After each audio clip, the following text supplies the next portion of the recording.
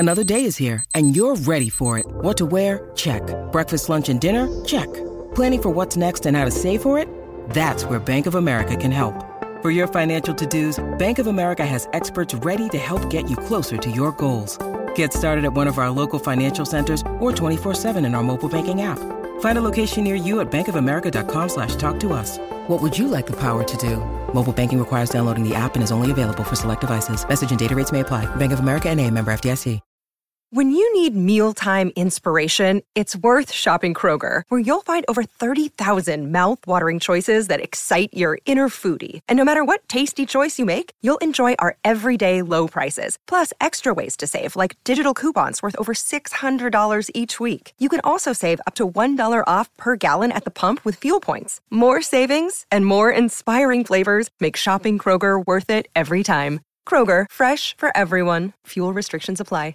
With threats to our nation waiting around every corner, adaptability is more important than ever. When conditions change without notice, quick strategic thinking is crucial. And with obstacles consistently impending, determination is essential in overcoming them. It's this willingness, decisiveness, and resilience that sets Marines apart. With our fighting spirit, we don't just fight battles, we win them. Marines are the constant our nation counts on to fight the unknown. And through adaptable problem solving, we do just that. Learn more at marines.com.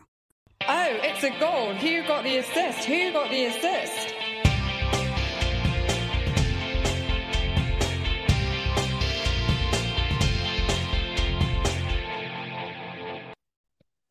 Hello. So we're back.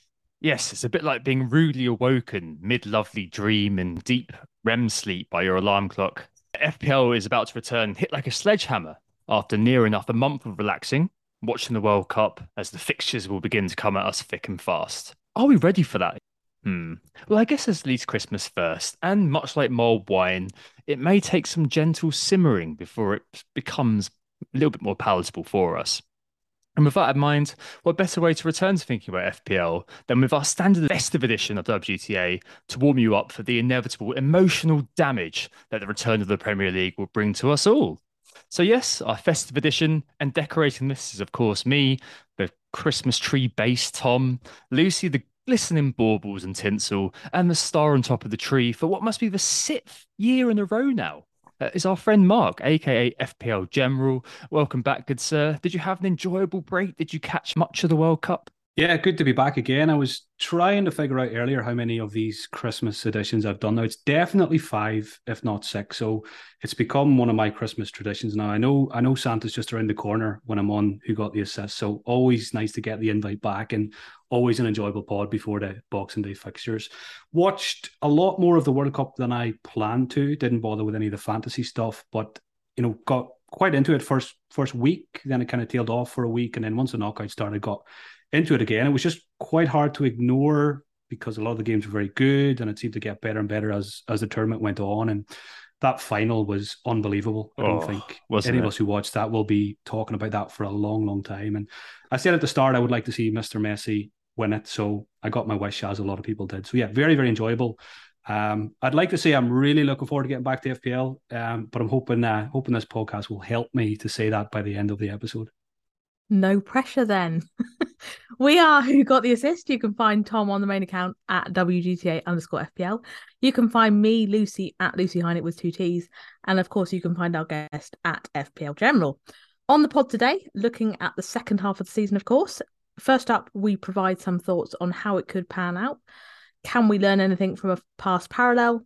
And we'll move on to an initial rundown of where we stand with our squads. So there's a full week to go and a lot can change, but hopefully this will give you a good starting point for your preparations if you haven't started already.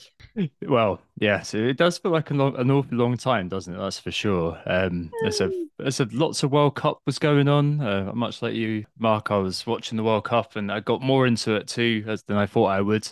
Oh, that final yesterday. Brilliant. What a great game of football that was.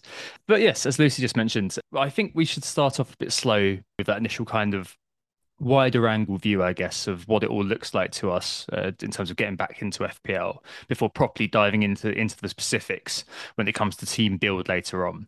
Now, I've got to confess, I didn't really miss FPL at all. A bit like you, Mark, I didn't get involved with the fantasy side of the game when it came to the World Cup. it's one that's worth meditating on ever so slightly, whether we're kind of ready to go or whether we will take some time to get into it. Now, I've already said where I am. Mark, you've kind of already voiced over a little bit, but it's kind of taking a bit of time for you to get there. Lucy, you're the same, didn't do the Fantasy World Cup, did you? I mean, ready to go for FPL, or is it still you're going to take a bit of time to warm up? Yeah, much the same as you guys. I didn't do the fantasy stuff. To be honest, it sounded like it was pretty broken anyway, so I was a bit relieved to dodge the madness of that one. I'm still digesting the World Cup, the epic final, the bewildering levels of sports washing, the Morocco performance for which Hindu Monkey clearly rigged the office sweepstake. I'm not really ready either. It seems weird to be going back to the Premier League so quickly after all of that, but then I think about my Christmas routine, and I think a lot of that relies on Premier League being up and running. So I think by the time Christmas comes, I'll be ready for it. Or at least that's what I'm telling myself. Straight from Argentina versus France into Everton versus Wolves. It's literally the same plane, isn't it? There's just no difference at all between those two fixtures as where FPL managers are concerned. And seriously, the first thing to mention really is this fixture pile up, which is going to hit a lot of people hard after a month off. We're going to go from 0 to 60 in mere seconds, and those upcoming doubles too. It's pretty much wall-to-wall football until the 5th of January. There's 30 games in 11 days, basically. I mean, that's not too atypical of this time of the season, of course, but it is going to feel atypical given the fact we've just been in a bit of a lull, a dormant lull for a while. And there's upcoming doubles, of course, for Chelsea, Fulham. That's Chelsea who have got Man City and Fulham, Fulham who have got Leicester and Chelsea, and Arsenal, Man City a little bit further away in 23. Arsenal have got Brentford and Man City, and City have got Aston Villa and Arsenal. And there are suggestions from people who are cleverer than me, aka James at Planet FPL, who may have revised this, but I'm not sure. I haven't listened to today's pod yet. There are suggestions that this may be City's only double game week this campaign. So our triple captaincy may be used soon as well. So it really is something that will be kind of straight into the deep end on when it comes to this. I mean, normally, Mark, after a little bit of a break, so after this national break, we don't really see this level of intensity, do we? I mean, how do you see it all panning out? Like, do you think people are going to stay engaged, especially with Christmas going on and things like that? Yeah, I think it's going to be very much a bit of a shock to the system. Like we said, we're not feeling overly enthusiastic just yet, but I know when it gets to Christmas evening, Christmas Day evening, and especially Boxing Day morning, I think Boxing Day for me has always been the highlight of the football calendar. So it's nice, from 12:30 till probably 10 o'clock at night, you can just sit, eat loads of rubbish and watch game after game. And I think the enthusiasm will come back for most FPL managers that day.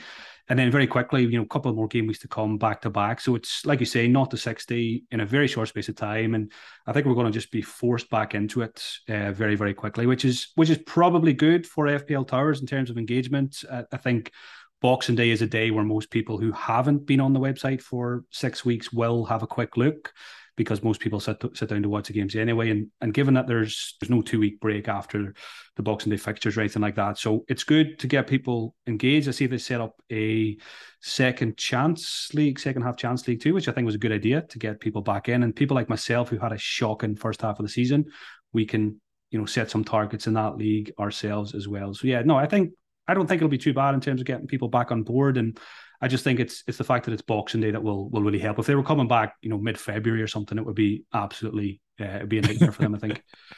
I just had a furtive look at what the first game of the game week was when you mentioned that everybody's going to be logging in to the FPL website on Boxing Day just to make sure it wasn't Man City. But hopefully Brentford Spurs isn't going to herald lots of people logging on and crashing the server. But yes, I think you're both right. I've got so many memories of eating turkey sandwiches, drinking the leftover Baileys and things like that in a stupor on Boxing Day. Well, I probably shouldn't be drinking that Baileys and shouldn't be eating that Leftover turkey. Baileys? What is that? I know. Leftover? Well, What? I know we do things differently down south, Lucy. Okay, sorry. Yeah, but we move on. We move on to the G&Ts and the wine after a while. You can't keep doing that to your stomach. I'm also lactose intolerant as well, so I shouldn't keep doing it. Oh no, okay, yeah. Yeah, Don't go near the Baileys. it's all right. There's a pill there's a great pill you can get these days. Anyway. So I suppose thinking about FPL a little bit, as I said, that kind of macro view. I think one of the biggest questions that have really come to mind for me when I've started looking at my team again, the main question for me was how much do we value this sort of first half of the season, our thinking when it comes to how we are going to set up our team overall? Is it, like we said right back at the start of this season, tabula rasa? It's a complete clean slate. We just go in as if nothing's happened. Form is dead. Or do we kind of take bits from what we've learned in the first part of the season?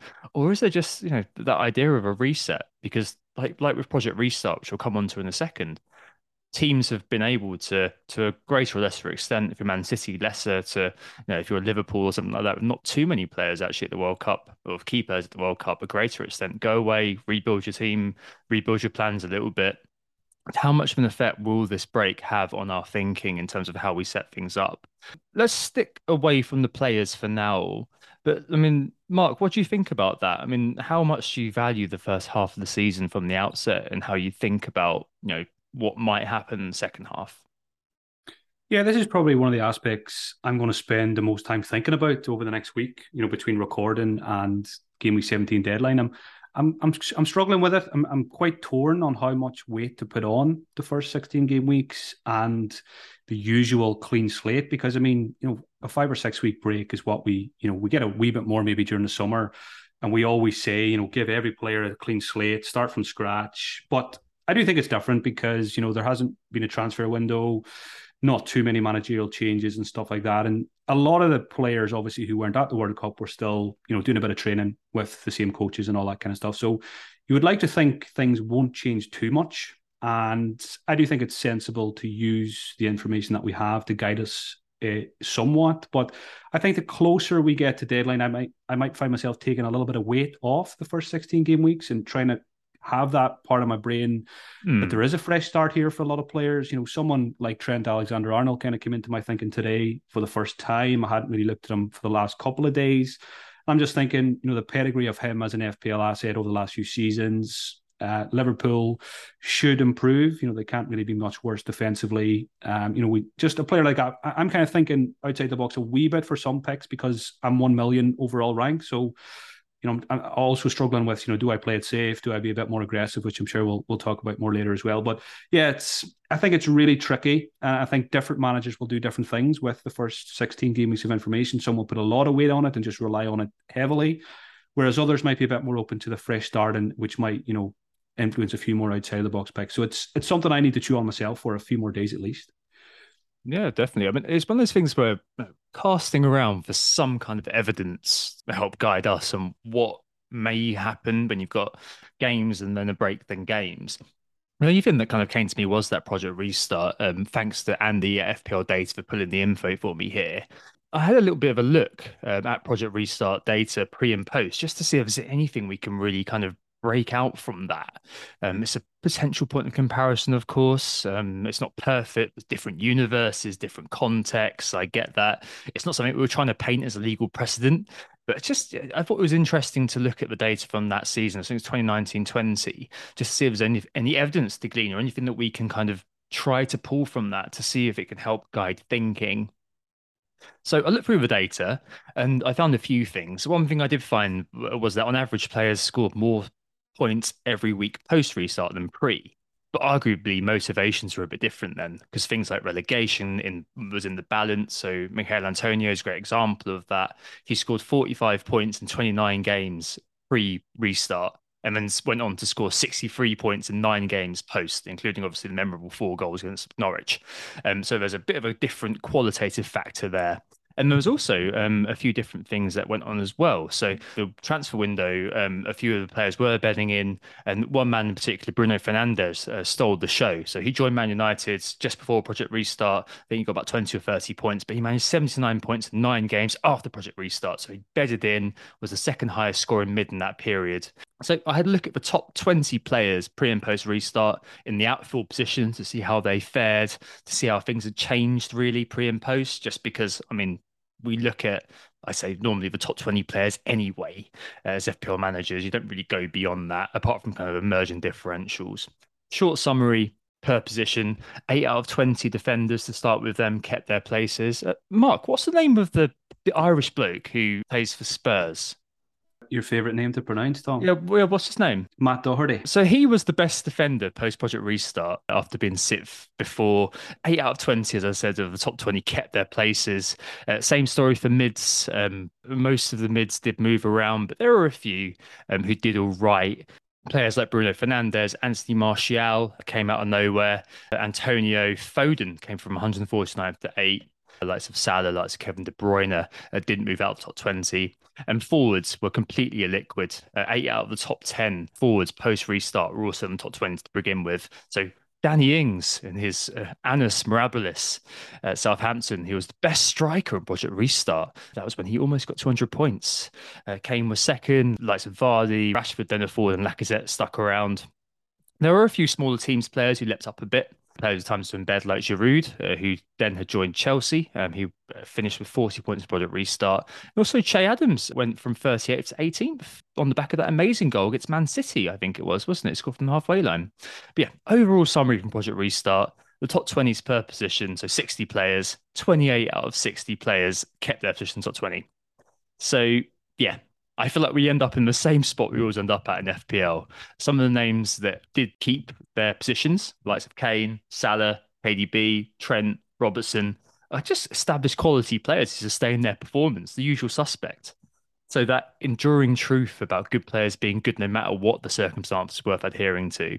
If I was to project from this, and that's a very, very shaky projection, that's like powering a projector with a potato, I'd be advising to build your team around proven quality. Oh, what a shock. And building picture of high motivation or something, or good fixtures. Oh, wait, is it game week 1 all over again? So yeah, basically, unfortunately, there's not very much we can tell from this except revisiting the principles that we set out on building a team in the first half of the season here. Although I'm going to be driven a little bit, perhaps, by what the template is and effective ownership, which we'll speak about in just a bit somewhat, I can't help but look at past stats still, but you've got to take it with a bit of a pinch of salt, I suppose. But yeah, Project Restart, unfortunately, not particularly useful, basically. Lucy, I know you had a qualitative look. Was there anything you could glean from this?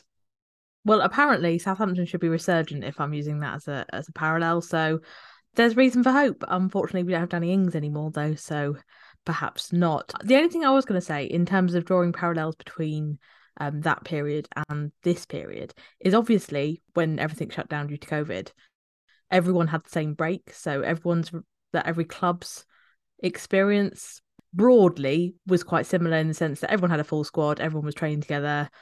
You had chance to kind of work on things. I don't think it's that surprising that players that were doing well benefited from a bit of a break and a bit of a chance to recharge. I think what's different this time is obviously, as we mentioned on the pod before the World Cup, every club has had a very different experience of the World Cup in terms of the number of players they've been required to let go. So you've got, for example, Southampton who lost 2 players versus City who lost 16 players. So I think teams will come at it from a very different angle. And I don't yet know whether that's a positive or a negative. I don't know actually if to some extent having a bit of competitive football under your belt during that period is good or not. But obviously they won't have had as much time from a tactical perspective. And it won't have been quite so recuperating as it was in that example. So I'm kind of expecting that we'll see some changes down the bottom half of the table for those teams that weren't so affected by the World Cup, good and bad. I think we'll see reshuffles there. I think there'll probably be some players that have had a poor first half of the season that we won't want to reevaluate, but they're probably players that we can ignore for now and wait and see. So they're probably not directly relevant to what we'll talk about later. But it's probably just one thing to be aware of is that you'll probably need to start keeping tabs on players that haven't really done much before. Or at least I'm hoping so, because I think it'll make for a more interesting game. And I think probably the top half will be a bit more consistent maybe. But that's just a theory. So you're saying buy Che Adams immediately? That's what you're saying. That's exactly what I meant. Yeah, done nothing before, and now he's definitely worth buying. Yeah, obviously. Yeah, no, wait and see meant buy him now. Obviously. I see. No, I think you're right there completely. And a good question here from Claret FPL, our friend Jimmy the Claret. With an unprecedented slight twitch, a Winter World Cup, and lack of meaningful ways to predict how it will impact players and teams, should we prioritise flexibility perhaps then over a plan for the next few weeks? I mean, we're beginning to obviously get into what we'll talk about in the second half. But Mark, I mean, I think that that's kind of a lesson from, I remember your kind of 10, the things you write down at the start of the season, and that notion of flexibility, I guess. Are you carrying that through and treating it like a game week one in some ways? That's probably one of the best tips I think you can give people going into game week 17 is there's lots of question marks over players. Will they continue their form? Will they pick up their form, etc., etc.? We have stats that we can rely on or not, but the one thing we can all do is have a flexible team structure. And we know, those of us who've been playing FPL for a long time, it's one of the most important aspects of the game because you want to be able to adjust as quickly as you can.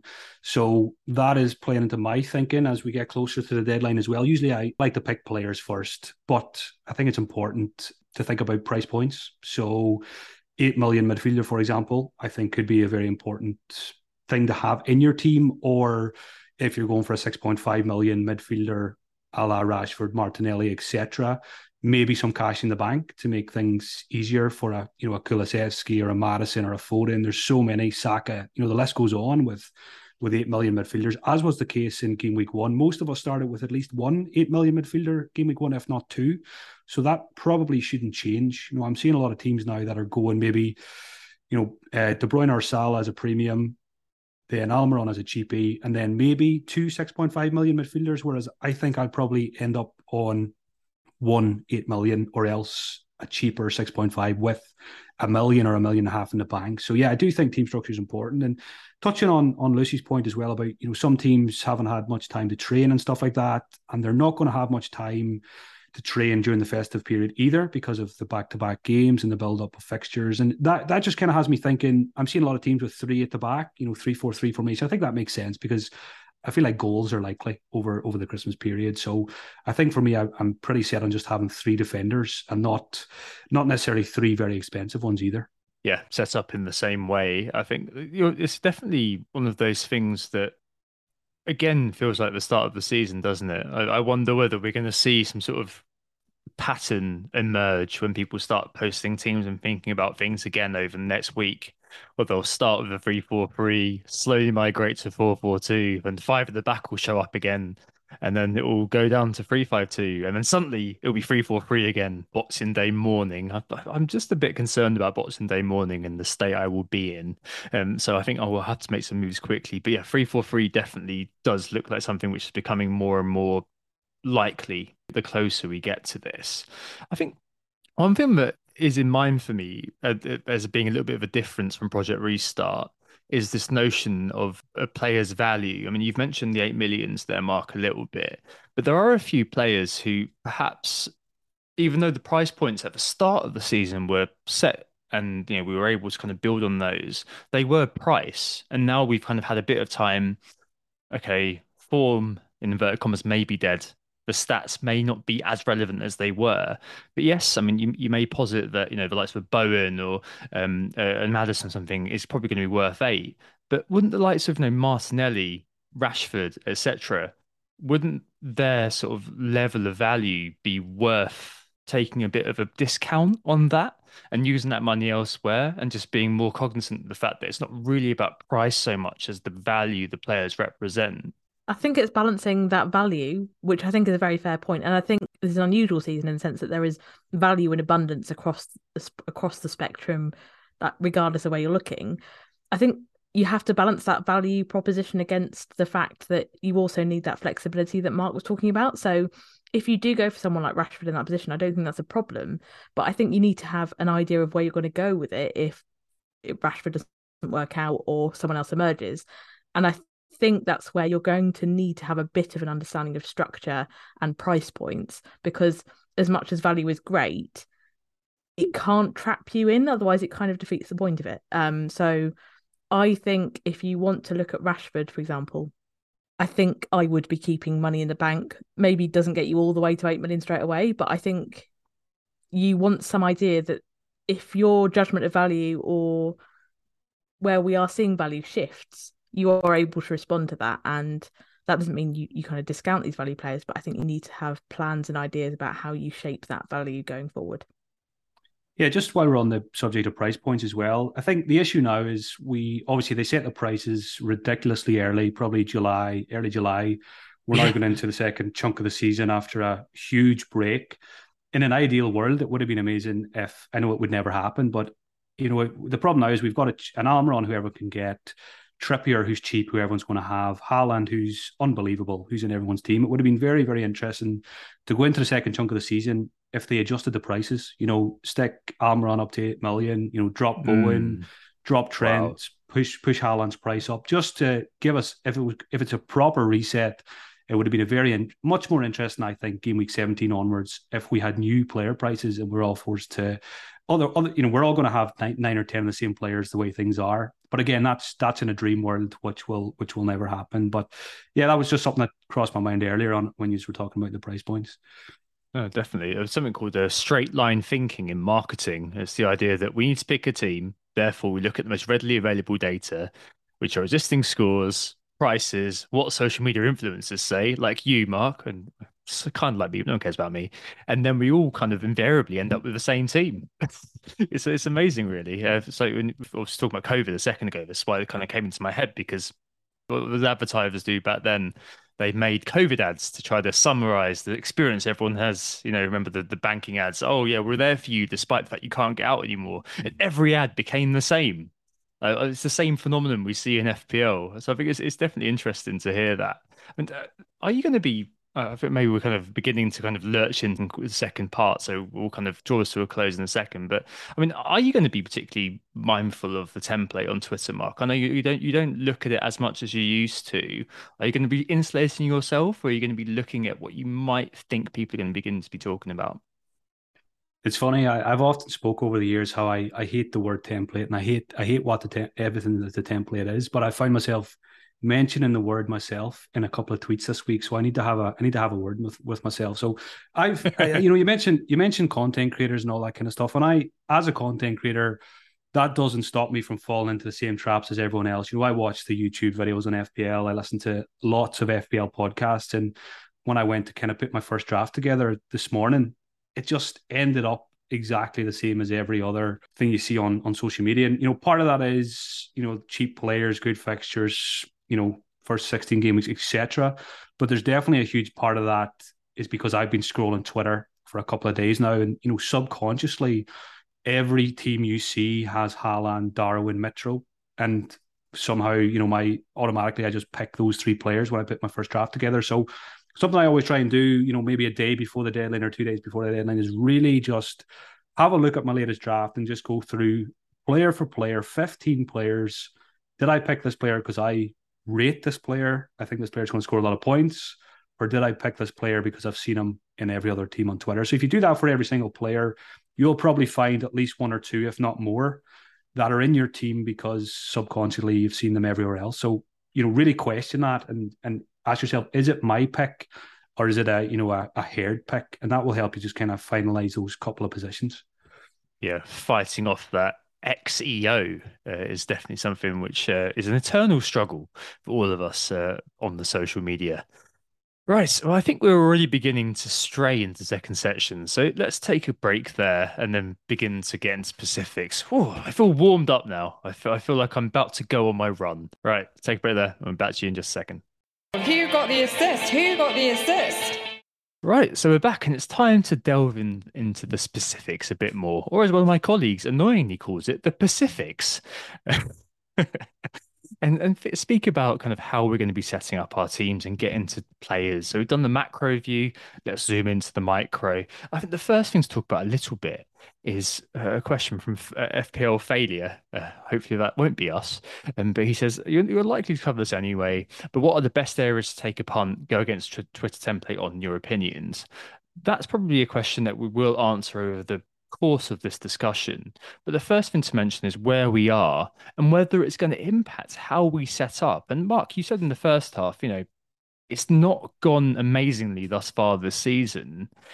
Looking at how you've begun to set your team up now, are you taking more risks? I mean, you are a bit like Lucy and like me nowadays. Now I've been cured of my madness. A famously rather safe hands manager. Are you going to be doing anything different with how you set things up? Yeah, so the first 16 game weeks did not go to plan. Yeah, I think a lot of it was down to getting a few, not things wrong in game week one, but a lot of things not going right from game week one. Things like double Liverpool defense, Mason Mount, all that kind of all those bad memories that are in the past now. So, in terms of setting up for game week 17 onwards, again, when we finished for the World Cup break, those first couple of days in the middle of November, I was saying to myself, right, when I come back, I'm going to be super aggressive. I'm at 1 million rank. I've got nothing to lose. I'm just going to go for it. And if I finish 2 million, who cares? I can start again at overall rank number one next season. But again, I think what was always going to happen as the weeks pass by, as we get closer to game week 17, I think I will just probably stick to my usual tried and trusted way of playing the game, which is a very patient approach, not too many points hit, sensible captaincy decisions, sensible transfers. And rather than try and rise through the rankings very quickly with big, massive green arrows, I'll probably just try and chip away at the rank. I think I'm just going to set myself some small targets, get to 750k, get to 500k, and eventually, hopefully, get to top, 100k. I think would be, salvageable from where I am, and anything further on than that would be a bonus. And I keep reminding myself there's such a long way to go. We've played 16 game weeks, but we missed a whole game week, so there's another load of points to come there. We've got the doubles, we've got the chips. So I think it's going to be the usual style of play for me. When people see my team, when I post it on Twitter after the deadline, it'll be probably pretty similar to most other teams with, maybe one or two, slightly riskier picks, but it's just not in my nature. And I don't like to try and be someone I'm not. I don't want to go out and try and be a late riser because that's not who I am. Because if I'm 1 million right now, I feel like if I go and try and be a late riser, I'll be 2 million very quickly and I'll finish the season at 3 million. So I'd rather just play the slow and steady game and just chip away at it. There's a long way to go, more than half the season. And with those double game weeks and everything else, if we can navigate those well and hopefully have a bit more luck than I had in the first chunk of the season, I'm quite confident that I can salvage, a respectable rank by May. Yeah. I mean, I think when you begin, if you've not done particularly well, there's always that sort of impulse, isn't there, to take a few more risks, try to move things around a little bit. But there's definitely kind of that tortoise ethos that you're putting forward there. Slow and steady wins the race. Is there a way you can just build things together and have kind of the differential not quite being, I suppose, an individual player getting you at 19 points one week, but the collective getting you those points, that kind of haul spread out over time? Yeah, and the way I've been trying to simplify it for myself as well as I'm kind of tinkering is I watch a lot of games at the weekend, so I want to sit down and watch the games with the players that I really like, that I really rate, that I think are the best FPL picks from those teams. I don't want to be sitting down to watch a Fulham game and not have Mitrovic if I think he's one of the best value picks in the game. Likewise Andreas Pereira. I don't want to go differential just for the sake of being differential. I don't want to be watching games through my hands because if I don't want to watch a Man City game and not have Cancelo because I know what that feels like. So I'm just trying to simplify it, and it comes back to my enjoyment of the game as well. I just want to focus on the good picks from the good teams with the good fixtures who are good value, and hopefully the green arrows will just flow. Yeah, no, certainly. And I'm not going to even ask you the question, Lucy, but nonetheless, how observant of that idea of expected EO are you going to be before we delve into specifics? Are you going to be quite worried about not including individual players? Almiron's been mentioned, for example. Yeah, Almiron I'm still very torn on. Because I was obviously late to his purple patch anyway. And I've just got this really annoying feeling that he's not going to carry it on. But as you said, EO is now becoming such a factor now that it feels almost stupid to bet against him. So that one's going to go all the way to the wire. But in terms of EO, I think there's an important differentiation to be made between Twitter EO and real game EO. I think there's a trap between looking at Twitter, seeing that everyone's got Kepa, and therefore thinking that Kepa isn't a differential, isn't of any use to me. Because everyone's got him, why would I have him? Likewise, Darwin. Loads of people have got him on Twitter. That doesn't mean that the whole of the game has that player. So I think you can do well riding the Twitter template and still, particularly for lower down the ranks, still enjoy a good rise out of it. I am obviously going to be quite Twitter template. I don't, as Mark said, I don't think there's any point in overthinking things and trying to be too clever.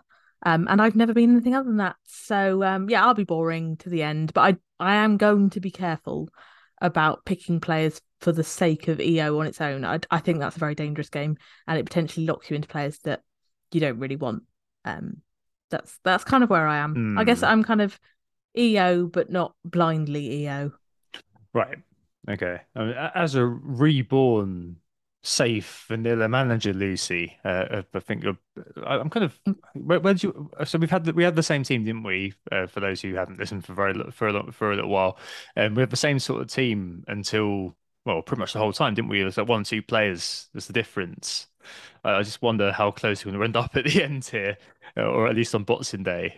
But yeah, kind of. Where did you end up? 120, 130k, something like that. Down to 160k, 160. Which isn't a disaster. It's just definitely not.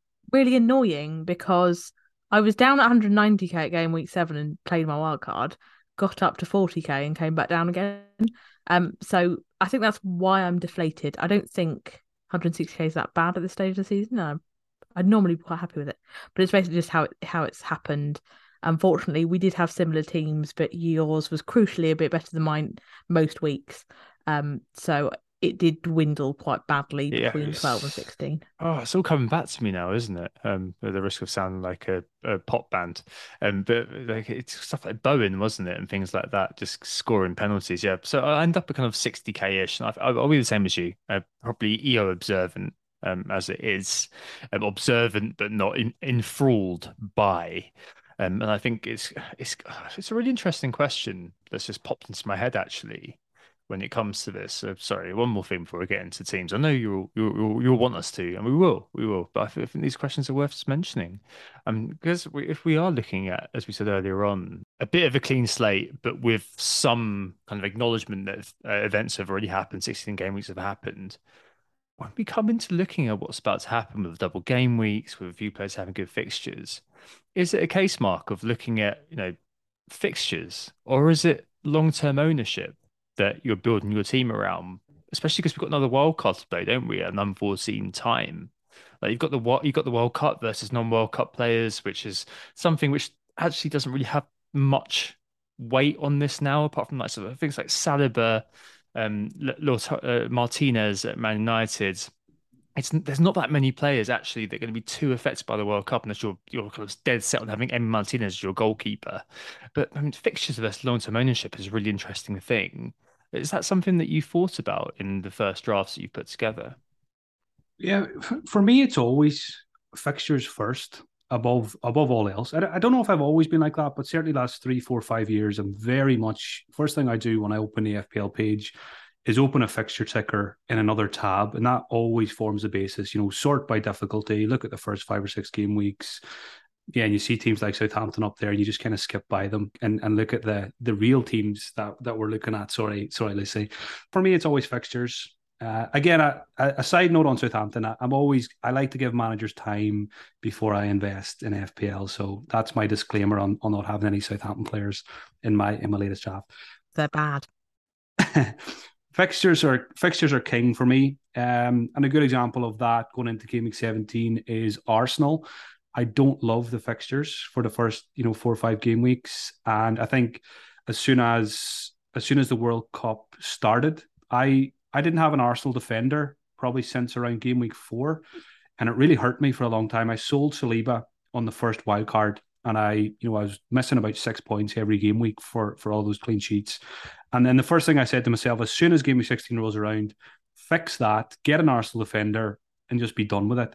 But again, closer we get to the deadline, fixtures are king. If I don't love the fixtures, do I definitely need an Arsenal defender, or could that be one position where I bet against them? Maybe they don't keep as many clean sheets as others think, and try and get an exciting attacking defender from elsewhere and try and make a gain there. So that is in my thoughts. Fixtures is always the kind of final thing I land on. If I'm on a 50-50 pick, for example, it's who's got the best fixtures. What kind of sample size, like how many fixtures would you be looking at in like a block? Usually, I don't look too far. I like four. It's just out of habit. I'll always know kind of what's coming afterwards. If I see a team that has four really good fixtures, I'll be aware that they have, Man City, Liverpool in, match five, match six, or whatever. I always kind of have an idea of a long term fixture as well. But I feel like, things change so quickly in FPL, and I like, for me, yeah, 4 or 5 fixtures is usually what I look at. If I pull up a fixture ticker, I'm not very often looking at, a stretch of 10 games. It is usually 4 or 5. Okay, well, with all of that in mind, let's break into the teams, I suppose, and how we're going to do it. Now, I've actually had lots of listener questions this week, so thanks so much for those. I've read out a couple. But the first thing, obviously, to start off with in terms of where we go with positions is between the sticks in goal. So I think that it's safe to say we're all going to keep Danny Ward. I mean, I say we all, but anybody, and I think the majority, it's fair to say, of the engaged FPL crowd have Ward from the beginning of the season. I think he'll be most people's sort of second goalkeeper. Some people went to Iverson, didn't they, thinking that he Yeah, would. maybe, Yeah. maybe, So I don't want okay. to, any wounds out there. We didn't mean to make that assumption. But Apologies. Yeah, but he's a good. I'm not really interested. Okay, fine. I'm just basically saying this is the second goalkeeper. Who cares about that? The first goalkeeper though is interesting. So, Capital FPL, obviously remembering where we started the season, Lucy said, "Are you both still keen on Edison as a pick?" we also had him in our pre-World Cup drafts as well, didn't we? We did, and I kind of think that given the fact that we've had double game week news, and you've got Chelsea facing a lot of very decent looking fixtures, so they've got Bournemouth, Forest, Fulham, and Palace in 4 of the next 5. Yeah. If he is fit, so our friend Colm Hayes at FPL News did a bit of a pre kind of back to school sort of thing, looked through all of like what the managers have said during the World Cup, and Kepa isn't quite yet training with the first team, but if he is fit, I feel like he is the obvious pick in loads of ways, isn't he? I mean, there's no getting around it given the first 5 plus, obviously one of those, well, it's 4 game weeks, 5 games, so there's this. I think that's kind of, if he is fit, I think he's going to be in everyone's team, isn't he? I think so. I think that's the key difference between what we did pre-World Cup and what we're doing now is that the doubles, they've changed my thinking quite significantly. I think Kepa, if he is fit, looks like he's the number one choice for Potter anyway, and he is only 4.5 million, which makes him pretty decent value if you want to try and leverage spend elsewhere. The only other thing was if he isn't fit, where we go, because I haven't really looked at anyone else. Mark, are you kind of with Kepa or are you looking elsewhere?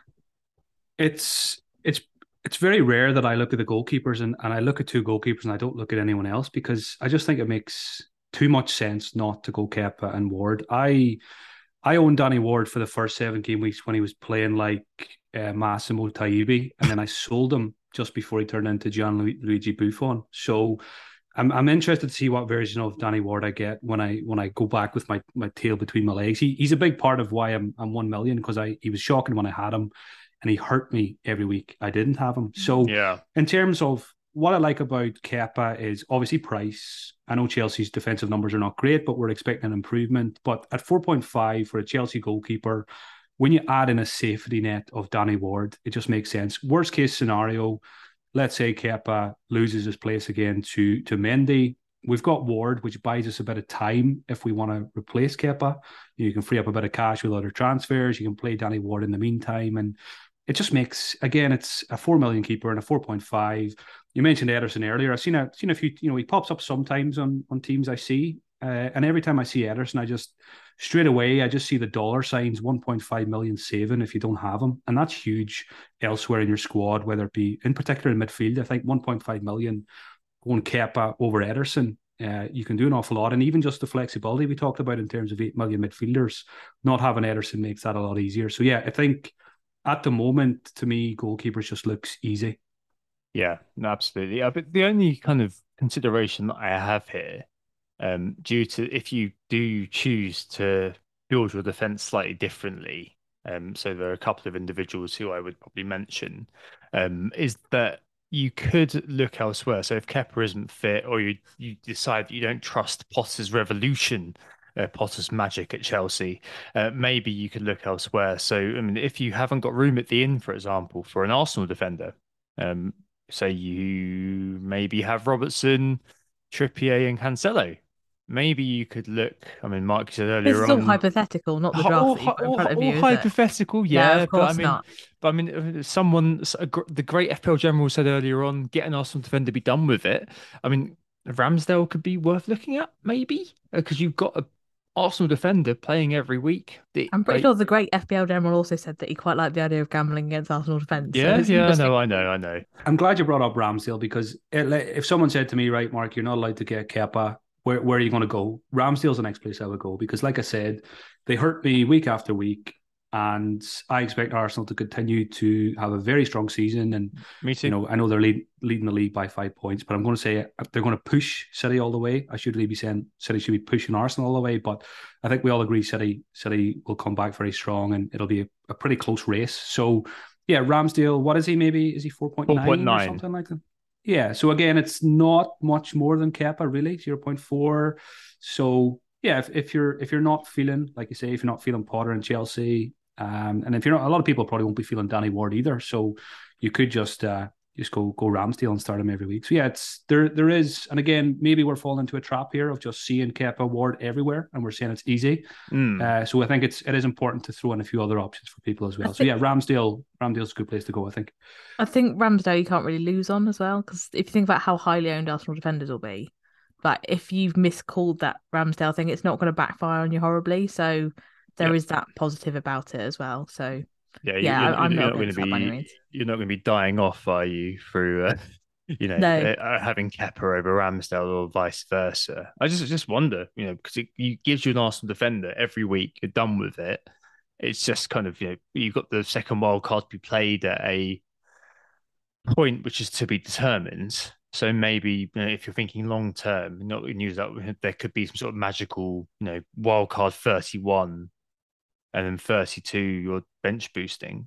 If that scenario does rear its heads, then maybe having Ramsdale for a certain period of time works well.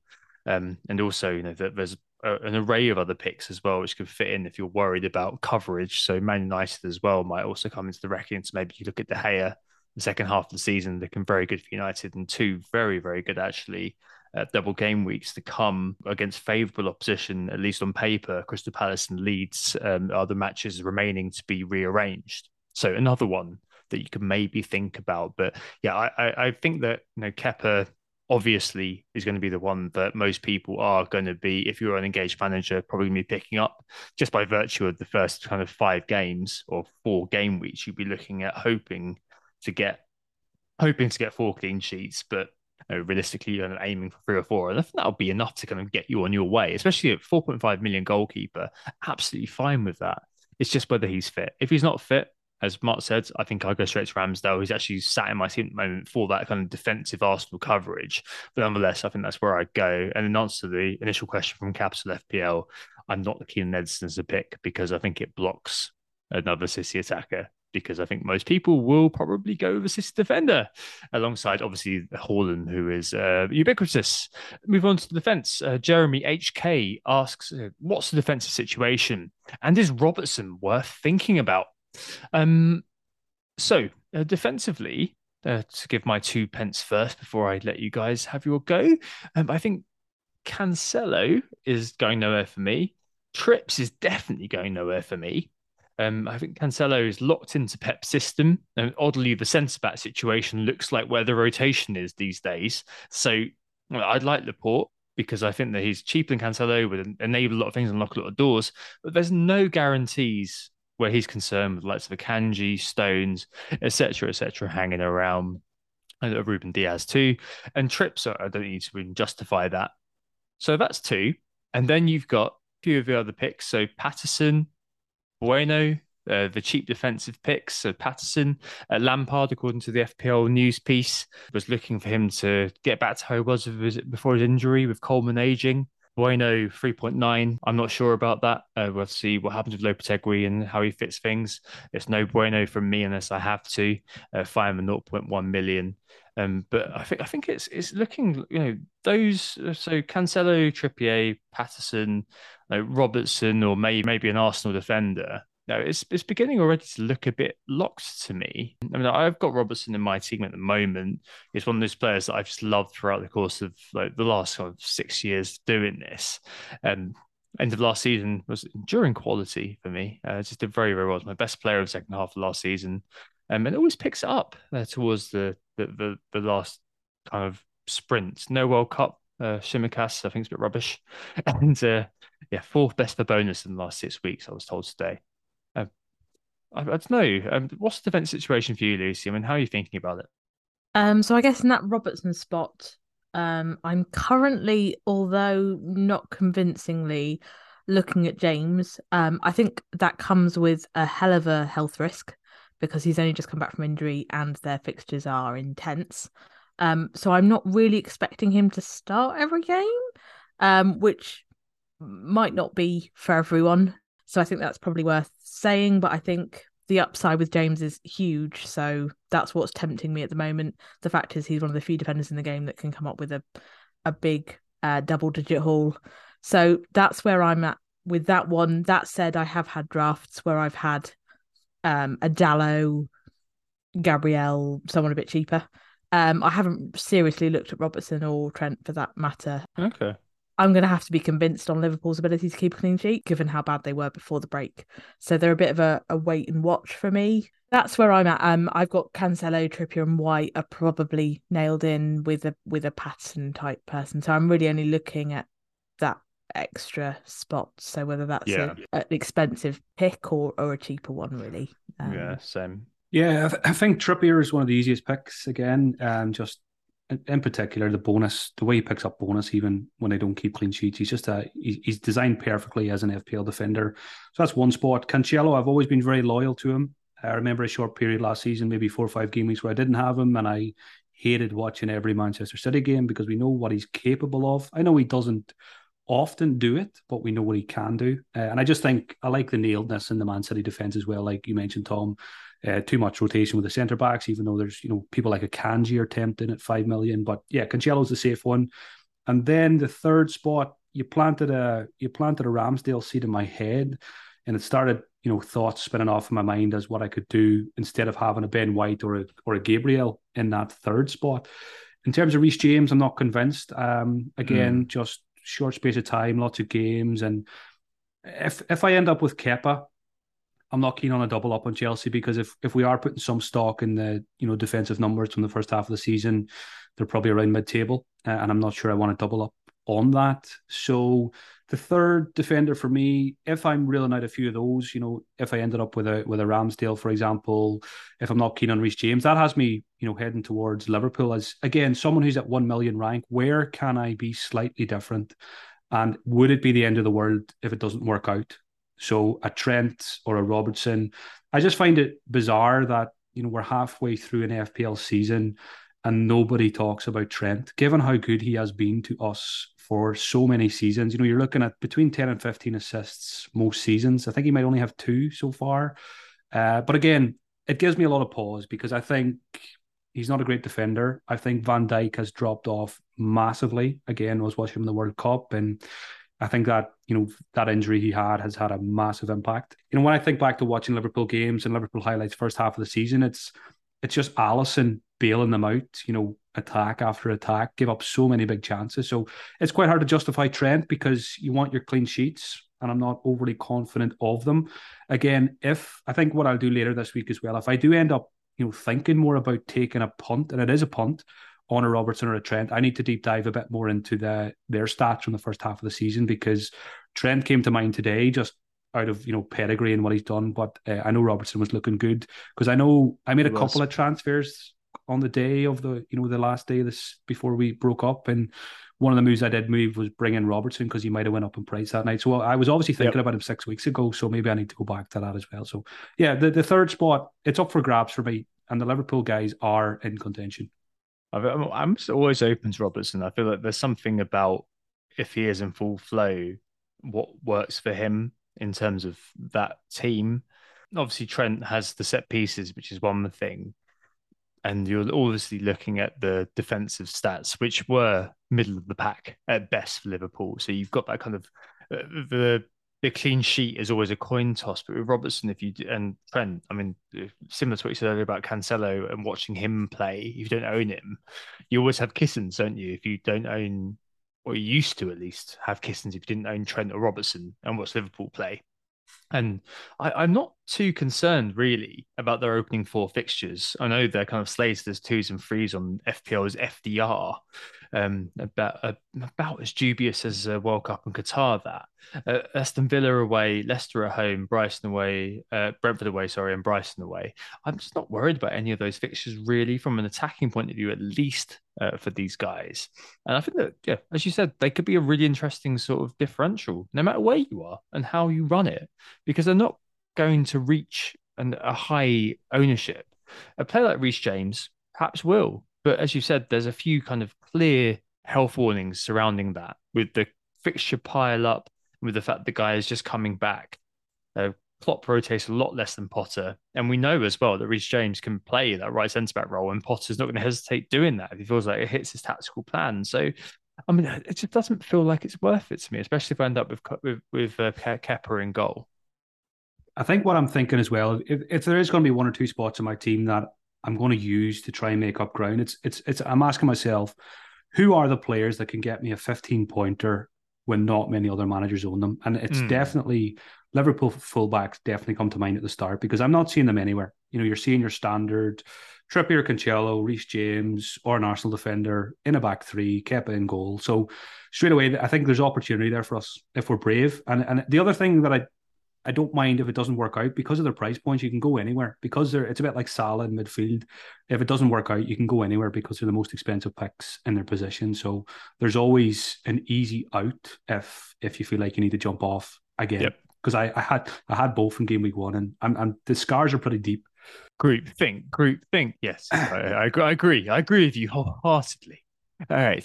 So yes, I feel like then we end up kind of in a situation where you've got probably Cancelo, probably a Trippier, probably a kind of a 4.0 of some sort, and then probably either a white carrot, like Lucy said, or I quite like Robertson, who's in my team at the moment. I really want to keep him. Or you've got a White or a Gabriel or a Salah or Saliba. I think that most people have Saliba. I think it's still like 32% owners and ridiculous like that. Most people have owned him since 4.5, haven't they? And it's that kind of defense 4 slot, like the bench player who's on loads of people's minds. I think that's definitely a way of looking at it. And Jeremy Robertson's definitely worth thinking about. It seems like. Moving on to the midfield. Lots of questions about this. To pick out a few, Epic Architect. Mark, you mentioned this earlier, actually. How important would you say it is to cover the 8 million price point in midfield?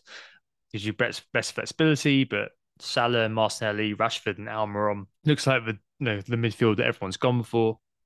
APL Zaha asks, is it too risky to avoid an Arsenal mid? And some guy, I've never heard this guy before, FPL Harry or something, said, I'm confused on Man City. I can't fit in KDB for now with Salah. I'm worried on Foden minutes. So does that mean I'm going to have 2 Man City players? Let's take the 8 million price point for a moment, because I think it also touched on Harry's question as well. Actually, it touched on all 3 questions about the midfield and how we kind of set it all up. Where are you on this mark at the moment? I mean, obviously, it's initial thoughts and things like that, but where have you ended up with your midfield? Salah, KDB, Almiron, Rashford? Where are you? So for me, I really like the Liverpool fixtures. So Salah is in, and again, price point helps. I like the idea of Salah first, and then an easy switch to De Bruyne if City get the confirmed double game week. I think is it game week 20. So Salah's in, Almiron is in, just because of, not only because of price, but because he plays for one of the best attacking teams in the league. We've got to kind of readjust our thinking on Newcastle. They're a top 3, top 4 attacking team. And if you can get one of them for 5.8 million, even if you haven't owned them all season, it feels like a no-brainer. So I've got an expensive one and a cheap one, which leaves the kind of two flexible spots there. And you could go, two 6.5s, or, if I don't go for a Trent or a Robertson and I go for, let's say I go for a Ben White or a Dallo, that gives you your cash then for your 8 million midfielder. And I'm quite keen to have that price point. I love Maddison. I think Maddison is probably the best. But the issue is, I think it's Newcastle and Liverpool first two games, which gives slight pause. So I like the idea of having a placeholder for Maddison. So maybe someone like a Kulusevski who has better fixtures. There's also Foden, who I was on the wrong side of, like a lot of people were, with the three benchings and websites crashing and all that kind of stuff. No, so Yeah, we were there too. PTSD, emotional so damage. I'm not sure I can go back there. So there was a good question there about, I think it was from Harry, about, are we going to end up on two City assets? And I like that idea. You go Cancelo and you go Haaland up front, and it leaves you open to decide what to do when the double game week arrives. So if you have Salah, for example, and if it looks like Kevin De Bruyne is the player to have, the captain to have, you just go Salah, De Bruyne, easy. Let's say you start with a Kulusevski, or a lot of people are on Mason Mount because of the double. I'm not convinced, given on what we've seen so far this season. But let's say you start with a Mason Mount or a Kulusevski. Shock horror. I think Tom's going to have Mason Mount in his squad.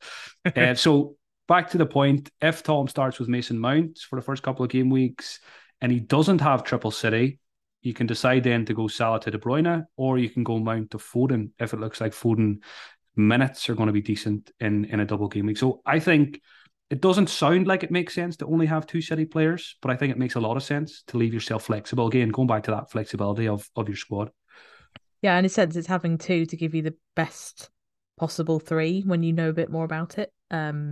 And that's what makes me nervous at the moment, because I've got Foden and I don't really like it for the exact reason that it seems to tie me into Foden. And I'm not sure I should be tied into him, given what happened before the World Cup. So yeah, that's the problem. So yeah, so you said you had that slot and you've got the other slot. Now, where are you standing with that one? Yeah, I got sidetracked by the 8 million mids. That's because I'm thinking about them all day, every day these days. So I think for me, I've owned, like a lot of people, Martinelli from game week 1, and I'm going to find it extremely difficult to take him out. I just think value, playing for a really good attacking team. I do think Jesus it will hurt Arsenal's attack, not having him there. I think he's very, very important. But again, I'm kind of weighing up in my head, I guess, keeping Martinelli, who I've been loyal to, and someone like a Rashford. And at the moment, I'm leaning towards Arsenal. I think the better team. I don't think it helps me that I'm a Manchester United fan, because I'm always a little bit skeptical of kind of investing in their assets. And Rashford has looked much better, looked good in the World Cup when he was on the pitch as well. So it is great to see him back to almost his best. Certainly not there yet, but showing very good signs of hopefully getting back there. But I think there's a difference in class in my mind between Rashford and Martinelli, and Martinelli just about comes out on top. But it's a close call, because Rashford's fixtures are really nice. I think it's 3 really enticing fixtures. So Rashford wins on fixtures. And again, if fixtures are king for me, that's why it's a bit of a tug of war in my mind at the moment, keeping Martinelli or going for a festive punt on Marcus Rashford. So I think it's a pretty close call. Yeah, no, definitely. I think the only thing is with Martinelli is that we've got that sort of accrued value on that asset, and we don't want to sell out on that investment if we're not sure that it's time to sell out. And I think that that's really important. And FPL Zaha, who mentioned about the Arsenal midfield question, is it too risky to avoid in the Arsenal midfield? I think there's going to be loads of people who just don't sell Martinelli because we've owned him since the start of the season. He's now risen, I think it's 0.6, 0.7, something like that. And you look at it and you think, well, 0.8. And you look at it and you think, well, I'm not going to be selling that guy, because I've got to buy him in. I've got to fund that money from somewhere. And it doesn't seem worth it. I mean, no, like Jesus is out. You've now probably got Nketiah, the latest lead line for Arsenal. The other thing I would say, though, if you don't have an Arsenal midfielder or you didn't buy Martinelli, I know that guys above average didn't. One of them, I think one of them didn't at least. Odegaard is probably worth mentioning as well. If you're not able to get to Martinelli, or you're buying him afresh or something like that, or you want to save some money somehow, because with Nketiah slated to leave the line for Arsenal, Odegaard's becoming more and more to the fore when it comes to assists and also taking chances himself. I'd seen some theorise that Odegaard might not get into quite the same positions now that he's playing off a kind of more classic striker like Nketiah, rather than Jesus is a bit more about the link-up play. I've seen all sorts though. I've seen also that Okay. Martinelli is going to be useless apparently because Jesus is creating the space for him. I've also seen that Martinelli is apparently now the false nine. I mean, it's one of those things. False nine, you know what I mean? Like all of these things, like it's very difficult to try to figure it out. But I guess with Odegaard, at least, especially with ESR, he's not quite training yet, but I think he will be soon. With Odegaard, you've at least got that kind of 90-minute man sort of ethos surrounding him. Yeah, and also Arsenal are linked with that guy that I can't remember the name of that could take minutes off Martinelli. Mudryk. Yes, there we go. I guess the only thing I was going to say on Martinelli is, as good as he's been, and I will probably keep him. I'm in that kind Definitely. of Rashford versus Martinelli position at the moment. He only has 2 double-digit hauls to his name. He's been quite good at getting those 8s and 6s. So if you did gamble against him I mean, not that points mean everything, because there's data as well, but for the points we've seen so far, he probably wouldn't kill you quite so badly as others might if you wanted to be a bit more risky on that pick. I'm very much in the same position as Mark in the sense that I am weighing up essentially an £8 million midfielder slot and then 2 of 3 of Martinelli, Rashford, and Almiron. Yeah.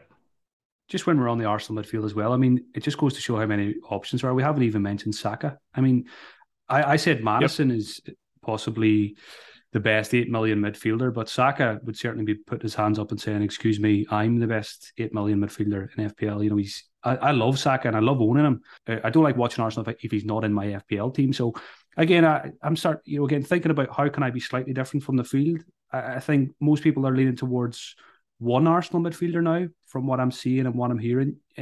Again, the team that are top of the league, you could keep Martinelli and you could throw Saka in as your 8 million midfielder for the first game week or two before you maybe go to a Maddison or something like that. Or if Saka does just continue to be, decent value, you might end up just holding on to him. So I was watching that above average pod as well. It was great. And Ivan was saying it's very interesting. You can arguably have 0, 1, 2, or 3 Arsenal assets and it's absolutely viable, which is very, very odd. I don't know. I mean, yes, Martinelli only 2 double-digit hauls, yes, but 8 returns out of 16. So it's still death by 1,000 cuts. Like it's 6 million. That is outrageous value. Oh And I yeah, I'm think, probably still going to have him. yeah, I I know you are. I mean, there's not even worth questioning, is it?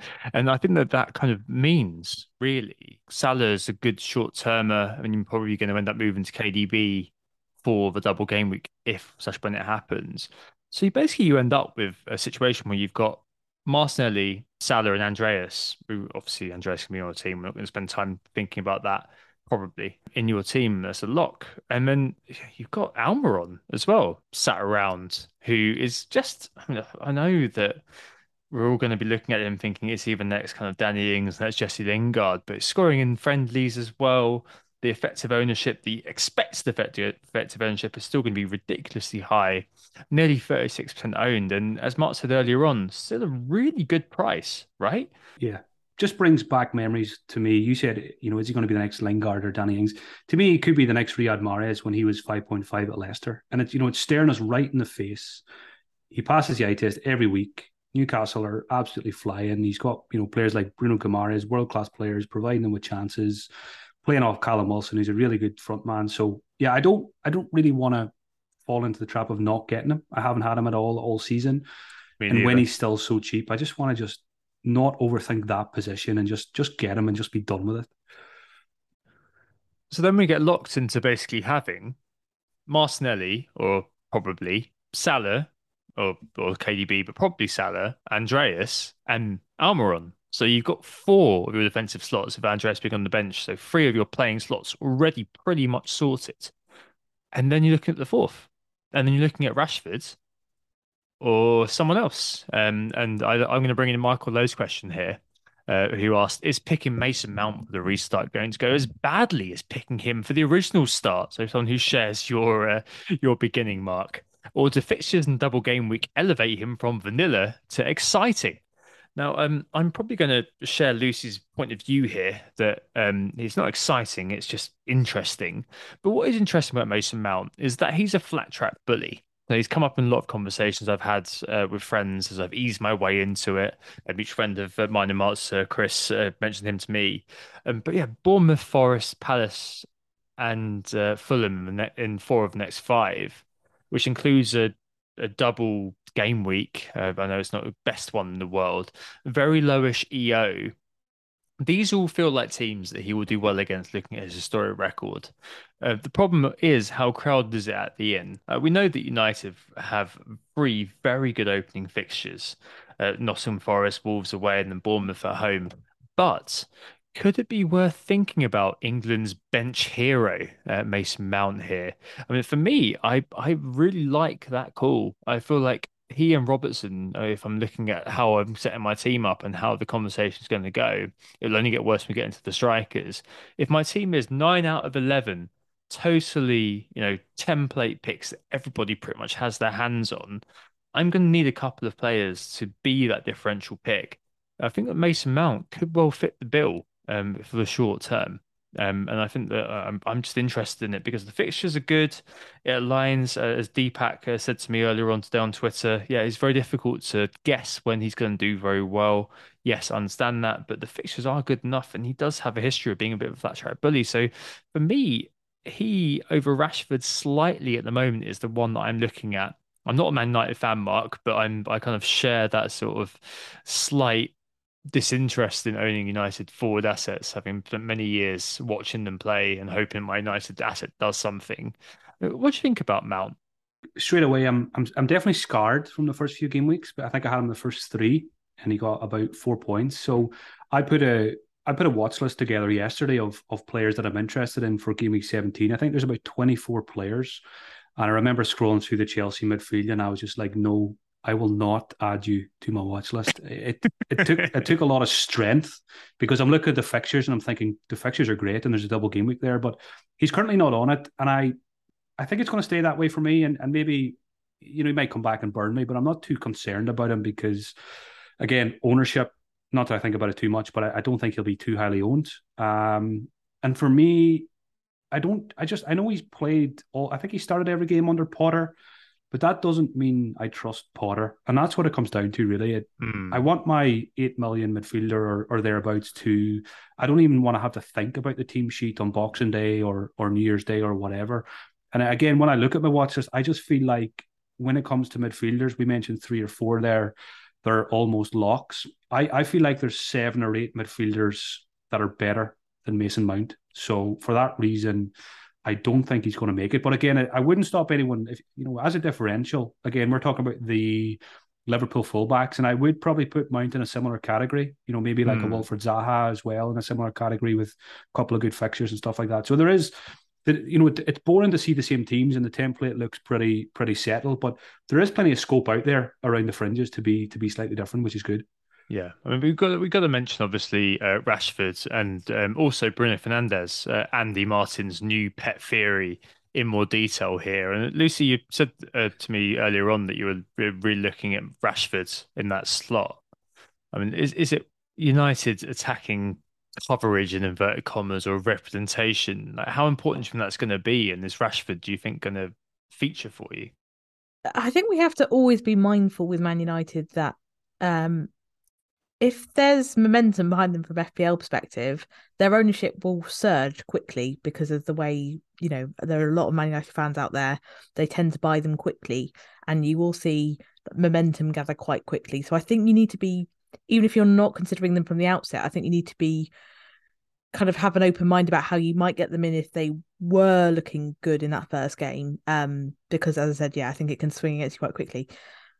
Just to recap slightly on Mason Mount, I'm kind of between you two guys in the sense that I have considered him, but I have a lot of reservations about him, mainly because of how Potter seems to use him. So he's giving him lots of minutes, which is great from an FPL perspective, but his expected data is falling through the floor. Since Potter came in, you look at him kind of match by match non-penalty XGI. It looks awful. So unless Potter starts using him differently, I'm really concerned as to, he may start, but does he get the returns that justify the investment? And I think it's worth acknowledging that Mount isn't asked to do the same thing under Potter as he was under Tuchel. So a once historically reliable FPL performer might not be that reliable after all. It's sort of leap of faith here, isn't it? Where you kind of think, has Potter magicked up a plan in his you cauldron? Hope you're jumping on something before it's kind of left the station, and it may stay in the station for quite a long time. So there is a definite risk to it, but I can understand how the fixtures make him interesting. And if we go back to what Mark was saying in terms of looking at blocks of fixtures and trying to target those, then Chelsea are the obvious team to target. And we don't have a lot of reliability from a minutes perspective or a starts perspective. Mount offers you a bit more of that. So I get it from that perspective. I'm not massively sold on him. He's kind of a long way. He's 4 or 5 down my shortlist on that slot. So, but yeah, going back to Man United, I have explored the idea of having Rashford in that slot, but keeping the money back so that if, say, a Mount looked good, you could go there, or you could go to Foden or Kulusevski or whatever. I don't hate that idea. It's just going to take quite a lot of self-discipline to put Rashford in and leave myself that money. And I don't know if I trust myself to do it. But I do think Man United could be really good in those first 3 fixtures. But you need to think about where you might pivot, because the next 2 are not great and you wouldn't be on them for a double or anything. So, I don't know. Rashford's in my thinking, but he's more likely to be a threat to Martinelli than he is to that slot. Could you go, I suppose, with Rashford? And look, even though it's Man City, it's Arsenal, for Man United or for Rashford, kind of historically, these are the sort of pitches he's sort of performed in, right? Yep. So potentially there could be a case where you're looking at him, and we said at the very start of the season, didn't we? This guy's got the biggest discount this season for any player. 9.5 last year, started at 6.5 this season, so a 3 million discount.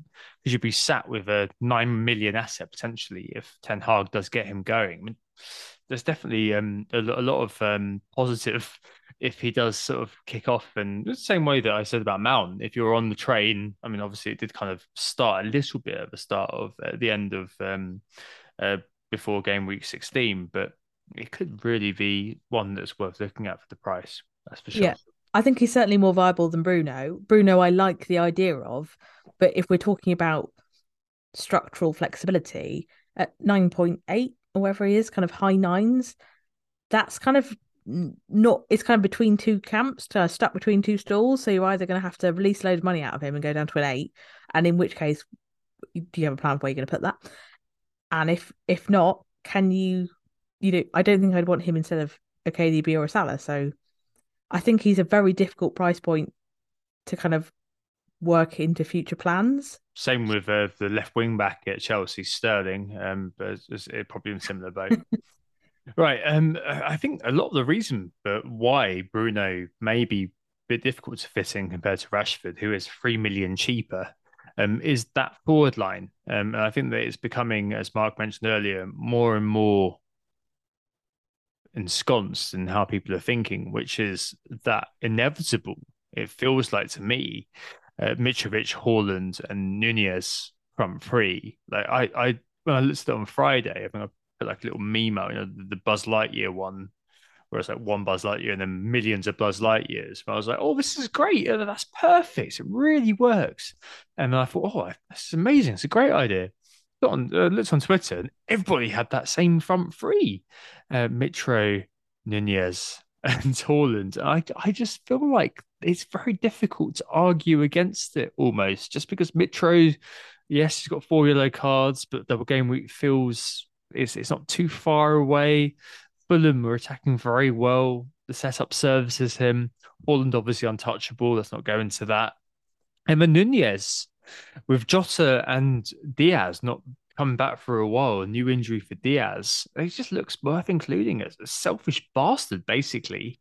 The non-pen per 90 data, and if we're flapjacking shots per 90, it's just pure madness. So it just feels like those 3 are worth doing. The only question is that Emmanuel asked, if money were no object, would you rather have Kane or Nunez for the restart? Well, Kane's on 4 yellow cards, so it's a little bit of an iffy question, isn't it, Mark? I mean, well, where are you? Was it one that you mentioned it earlier? Have you thought any more about that front line, or like me, are you kind of thinking, yeah, this is probably going to be where I'll end up, so I'm not going to expend energy here? Yeah, again, subconsciously seeing teams for the last couple of days, it was just like auto picking. Well, Haaland's an obvious one anyway because he's already there. I think I have Ivan Toney to get rid of. So yeah, on again, I later this week I want to sit down with the three forwards, sit down and have a chat with the three lads. I sit down and really think, again, are these the players I really want, or am I just picking them because everyone else is? And it's there's strong arguments for Darwin. They've got the fixtures, like you said, the guys are out injured, so there's no rotation fears. I just think he's a really good player, and I think we're going to see the real Darwin in the second half of the season, and he's a good price. And then Mitrovic, he's done it all season so far. The yellow cards is giving me slight concern. I mean, he can He can get a yellow basically in 2 games, and that would spoil the double game week. So if he got one 18 or 19, or the first game of game week 19. So I think there is something I will give some thought to. Someone like a Callum Wilson, I think, is a really good pick.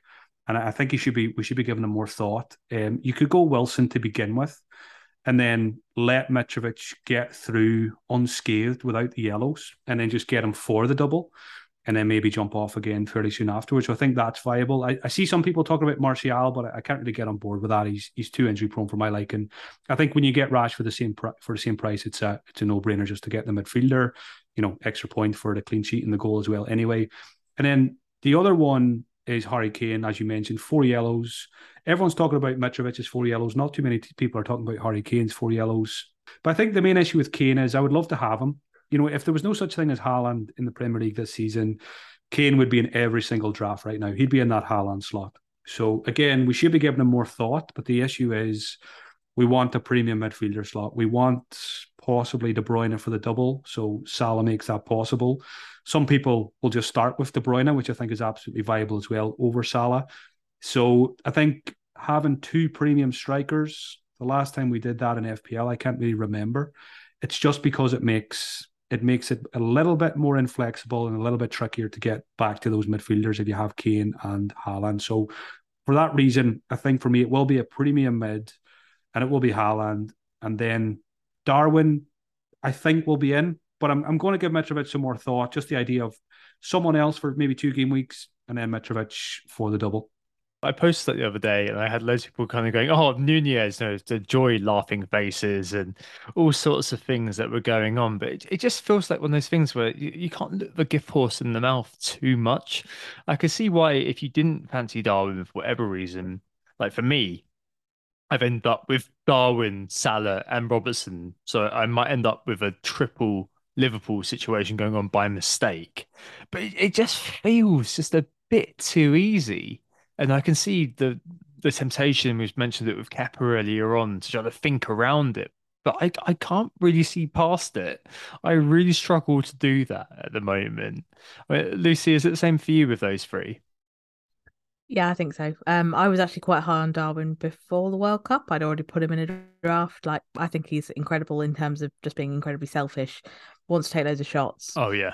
He's like the perfect FPL pick from that perspective. And as Mark said, I think he will get better in the second half of the season. There was clearly a phase of, not getting sent off for a start would have been good, but a phase of kind of adapting to the Premier League. And I think we will start to see even better things from him.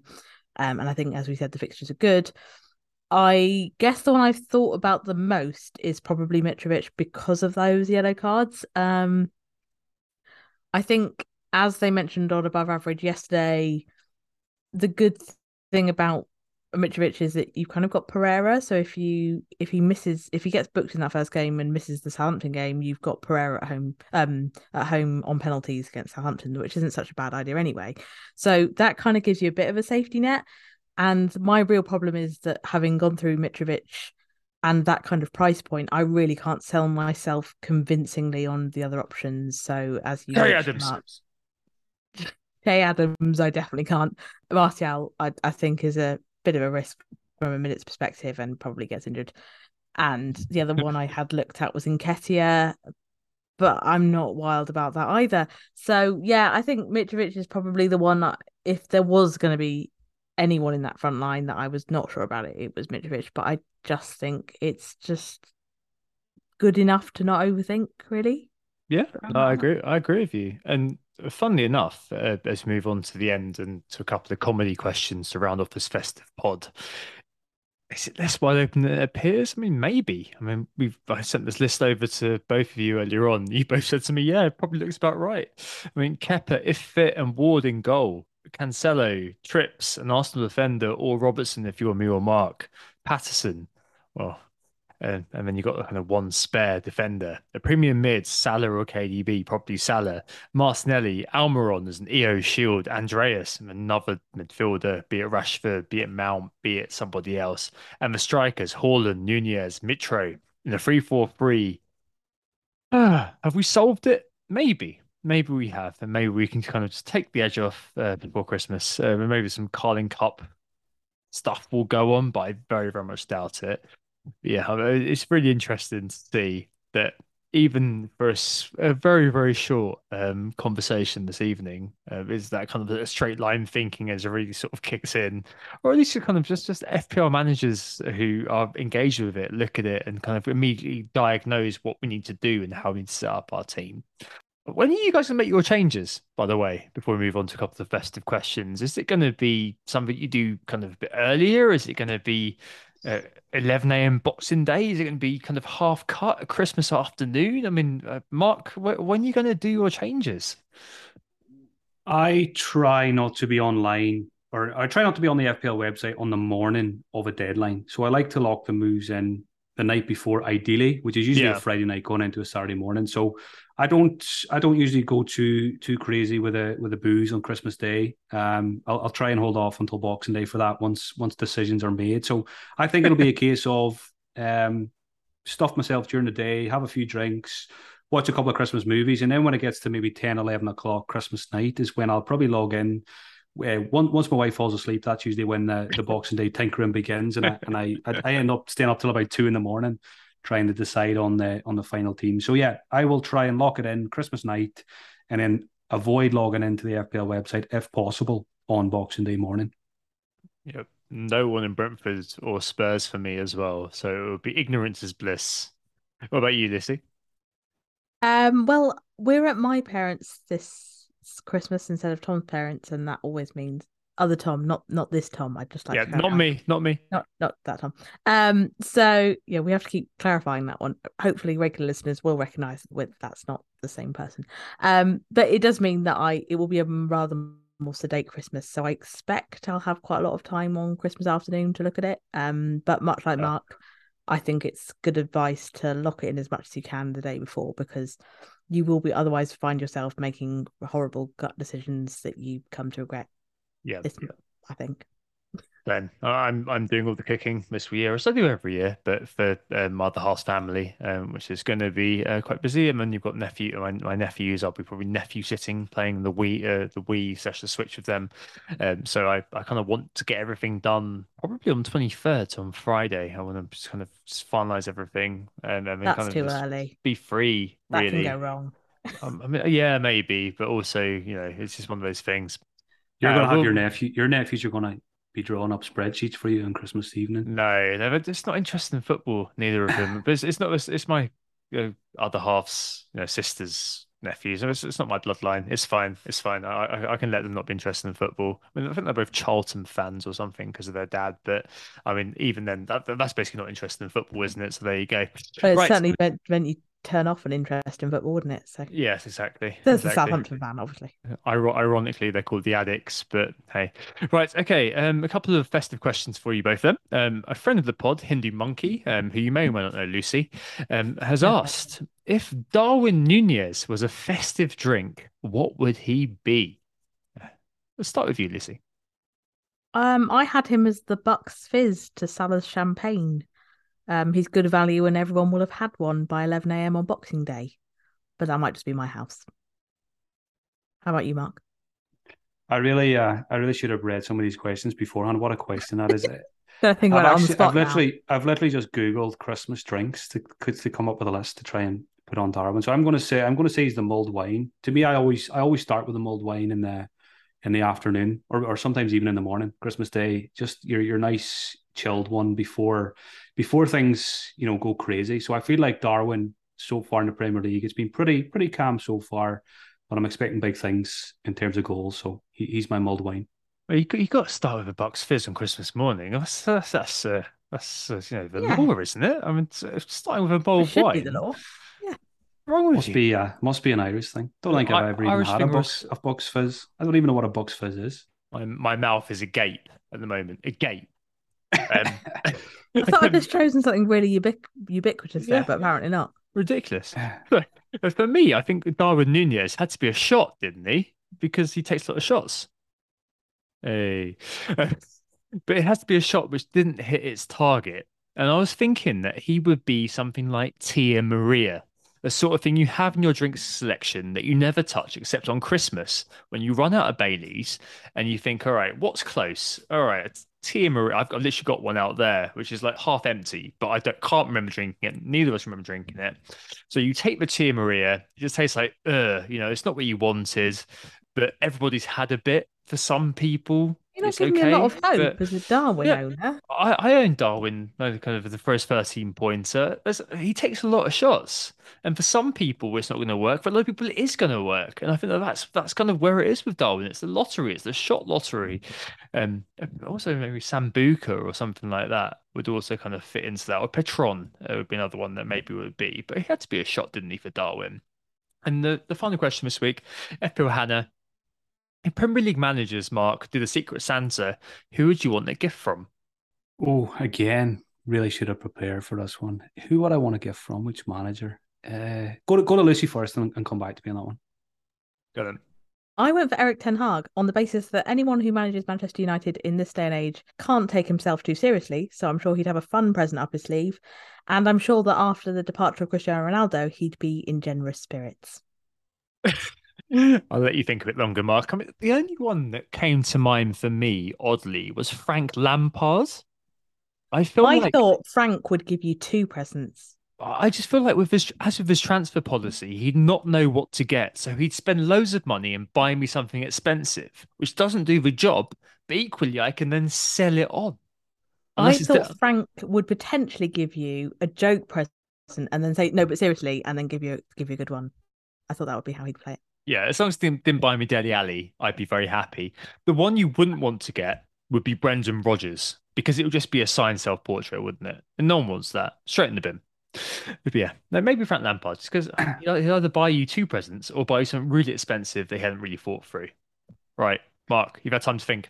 It's funny you mentioned Brendan Rodgers because I was going to say that because it would be a Gucci belt, wasn't it? He said it'd be a sign comment about a Gucci belt, wasn't it? But the man's got a sign like a self-portrait up in his living room. I think that's what you get. You get a selfie with "Best wishes, love, Brendan" as your Christmas present. No one wants that.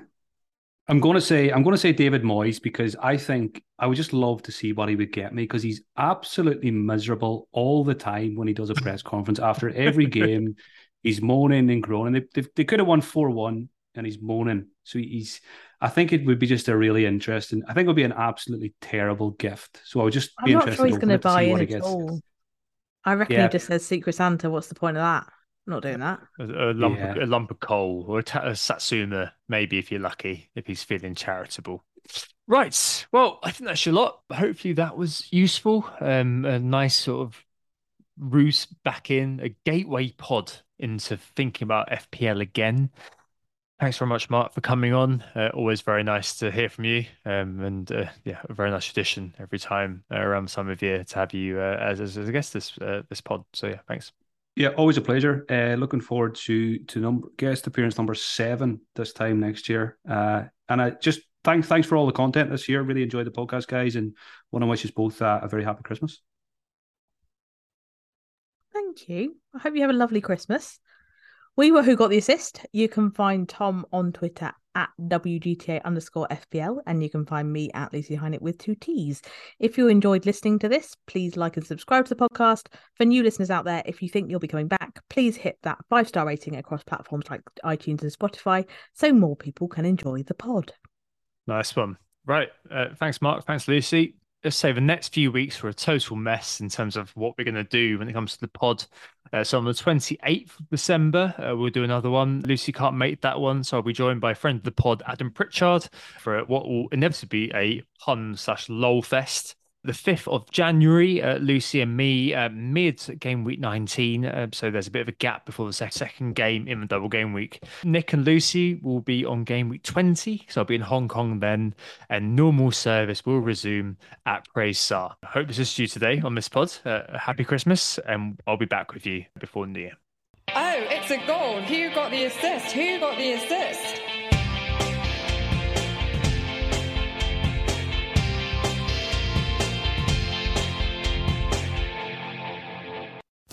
Sports Social Podcast Network.